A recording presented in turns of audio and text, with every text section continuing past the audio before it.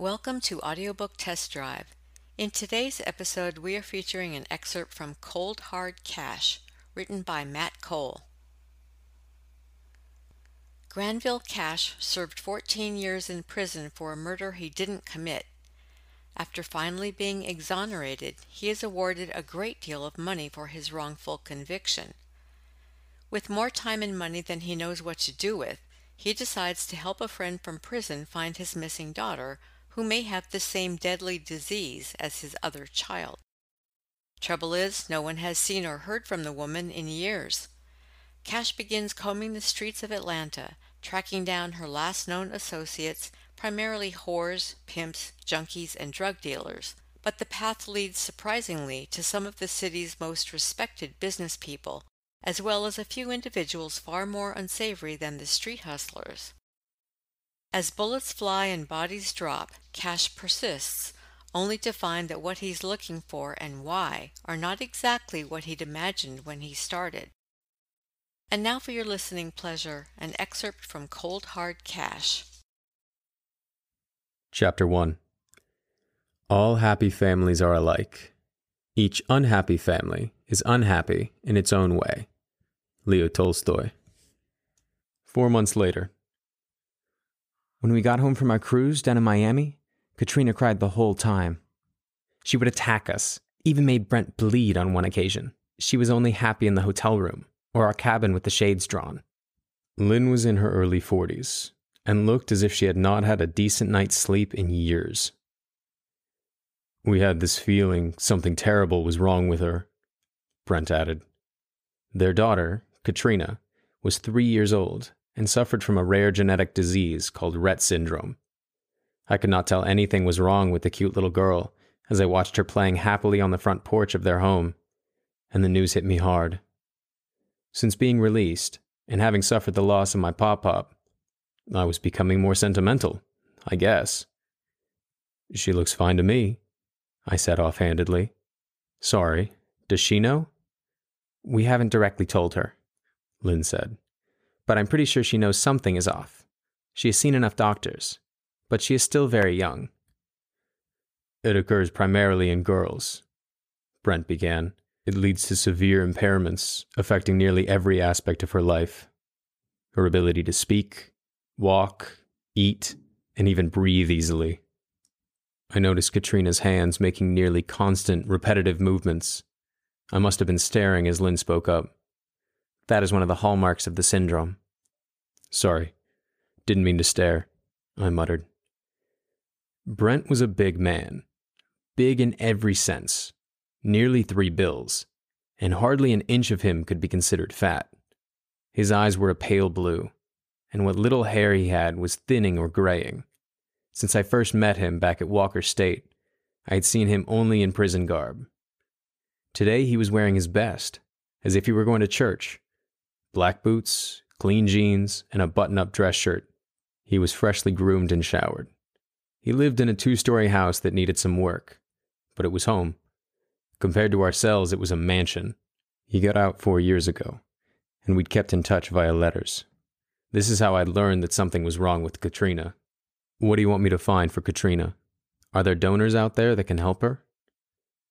We want you to find our older daughter, Celia, Brent said. Celia, repeated Lynn. Her voice was soft, almost a whisper. She was wearing a yellow floral print dress. She was nearly 2 feet shorter than Brent, and a third of his weight, but her hair was just as gray as his. She sat in a rocking chair, her hands folded neatly in her lap, and watched Katrina. She never took her eyes off the child. Oh, before we continue, sorry it took so long to get over here, I said. Brent held up his hands. No apologies necessary. Sorry to hear about your grandfather. Just glad they finally figured out that you were innocent, man. Thanks. Lynn was all business. We have another daughter, Celia. She left home the day after she turned 18. That was 4 years ago. A week or so after I was released, Brent muttered. Celia left and never came back. We tried to find her, even thought about hiring a private investigator.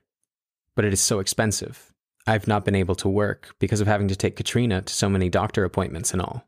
Brent is working 2 jobs, sometimes more, to make ends meet.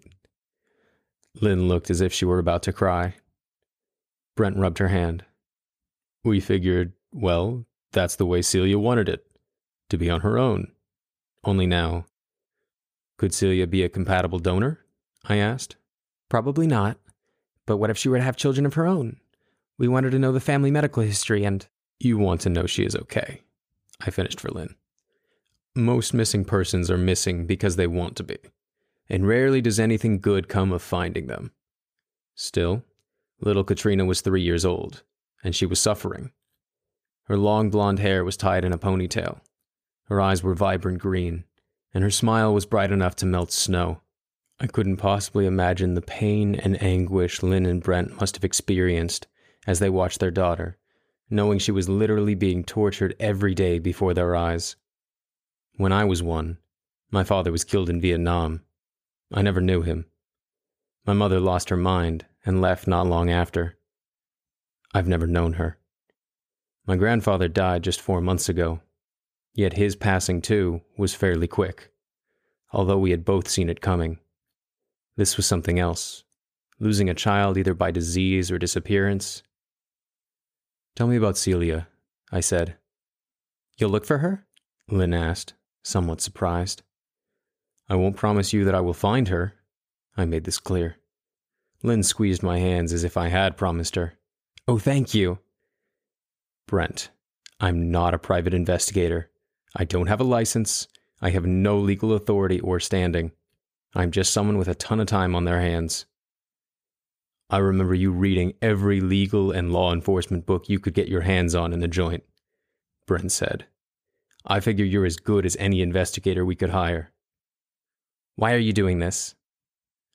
The question caught me off guard. I looked at Lynn. I want to help those who need it. I was incarcerated for a good portion of my life because no one would help me, at least for some time. I met a lot of guys in prison, and some I feel were also wrongfully convicted. Others have no one to help them. I want to be that someone. I can't tell you how much we appreciate it, Brent added. Only, we're not asking you to do this out of charity. We'll pay you what we can. Nonsense, I said. I will not hear of it. Money is not a problem for me. I have plenty, even after the blood-sucking lawyers took their cut. I smiled. We aren't charity cases, Brent said, and I saw he was serious. We will work something out then. If you need anything done at your grandfather's house, I'm your man, Brent noted. We will work something out. Brent nodded. Is her name spelled Celia? Yes. What is her middle name? Marie. Celia Marie Baldwin. I wrote it down. Pretty name. Lynn smiled slightly and looked down at her hands, which were folded in her lap again. Brent sat in an old wooden chair that had carried too much weight for too long and looked as if it would break any minute. He stared at a spot on the wall that no one else could see. The day after her birthday, Lynn said. She just took her clothes that could fit in a backpack and left. We thought she would come back when her money ran out. She'd worked her senior year and saved every penny. She didn't. When she didn't come back, we went to the police. They weren't much help. They said since she was no longer a minor and there was no indication she was taken by force, no foul play, well, there was nothing they could do. Why do you think she left? I asked. Were you all fighting? No. Since I'd come back home, she was always at school or working. She avoided me. I barely saw her, Brent admitted. She didn't seem unhappy, Lynn said. Truth is, we don't know why she left. She didn't leave a note. One day she was living here perfectly fine, then poof, she was gone. Boyfriend? Girlfriend? No. Lynn was adamant. It was the first time she'd raised her voice. Brent even looked unnerved.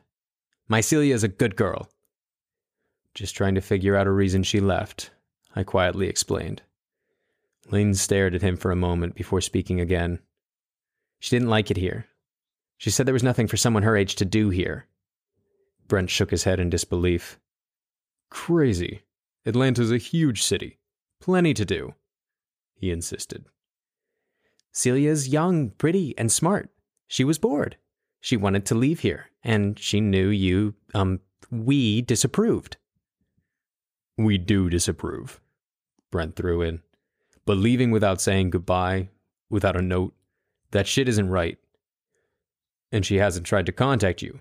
Not once in 4 years? No, they answered together. Where do you imagine she went? I asked. She only knew this area. I suspect she's close, or at least still in Georgia, Lynn answered. Where else? People get lost in Atlanta and big cities like it all the time, I thought. I will take any and all information you have on her. Driver's license number, social security number, phone numbers, email addresses, whatever you have. As I left, I turned and asked another question. You said she was talking about going to college after high school. Did she have a college in mind and a major? She wanted to be a nurse, Lynn said, barely above a whisper. I made a note of that and said, Do you have a photo I could take with me? Yes, I'll get you one. Lynn rose from the chair and went inside. Brent watched her leave, then whispered, You might want to try Phoebe Burney. Who is that? If I had trouble hearing Brent, Lynn had not.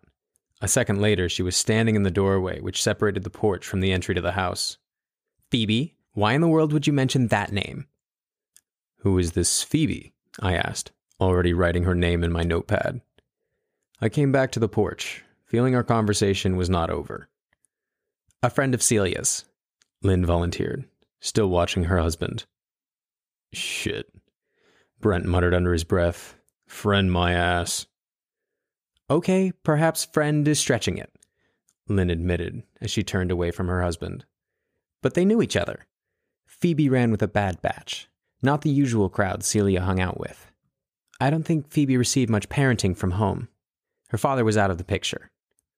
Lynn's eyes went to Brent. Her mom worked a bunch of jobs until she died. It wasn't much before Celia left. How long?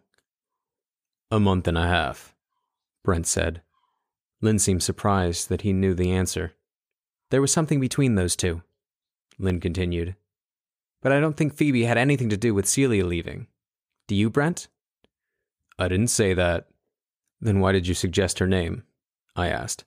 They both left at practically the same time. Brent was getting agitated. I'd seen this look back in the pen. Maybe they ran into each other, or planned to meet up. Phoebe was a criminal, Lynn blurted. This time Brent didn't argue. Instead, he found a spot on the porch rail and stared off in the distance. Lynn sighed in resignation and went back to watching Katrina. How so? I asked. Phoebe worked as a waitress at a small diner, Brent said.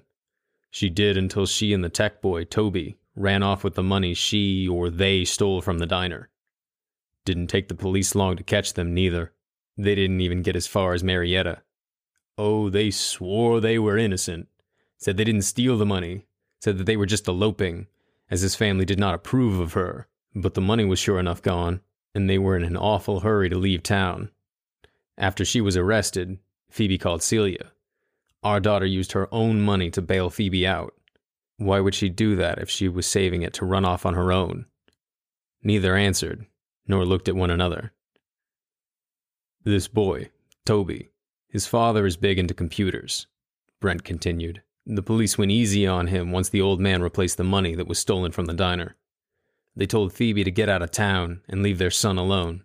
So off she ran. I nodded. It was typical of many smaller police forces in the South. Whenever rural forces have a problem that isn't worth their time and aggravation, or if the fix is in, they just tell the suspect to grab the next Uber out of town and not come back. That was the end of May, Brent said, a week or so before Celia left. I don't think they planned this, Lynn whispered. I didn't say they did, Brent said. Lynn shook her head at her husband, then gave me the picture of Celia. It showed a young woman posed against a fake woodland background, a school picture. She was pretty, bright blue eyes, long and shiny hair, clear skin without so much as a hint of a blemish. I looked from the picture to the Baldwins, to the little girl playing quietly on the porch, and then back to the picture. "I will let you know what I find." Lynn squeezed my hand. Again she said, "Thank you." I shook hands with Brent and went to my Pop-Pop's Ford Explorer, now mine, parked in their driveway, then drove off. We hope you enjoyed listening to this excerpt from Cold Hard Cash. If you would like to hear the entire audiobook, it can be purchased at Amazon.com, Audible.com, and iTunes.com.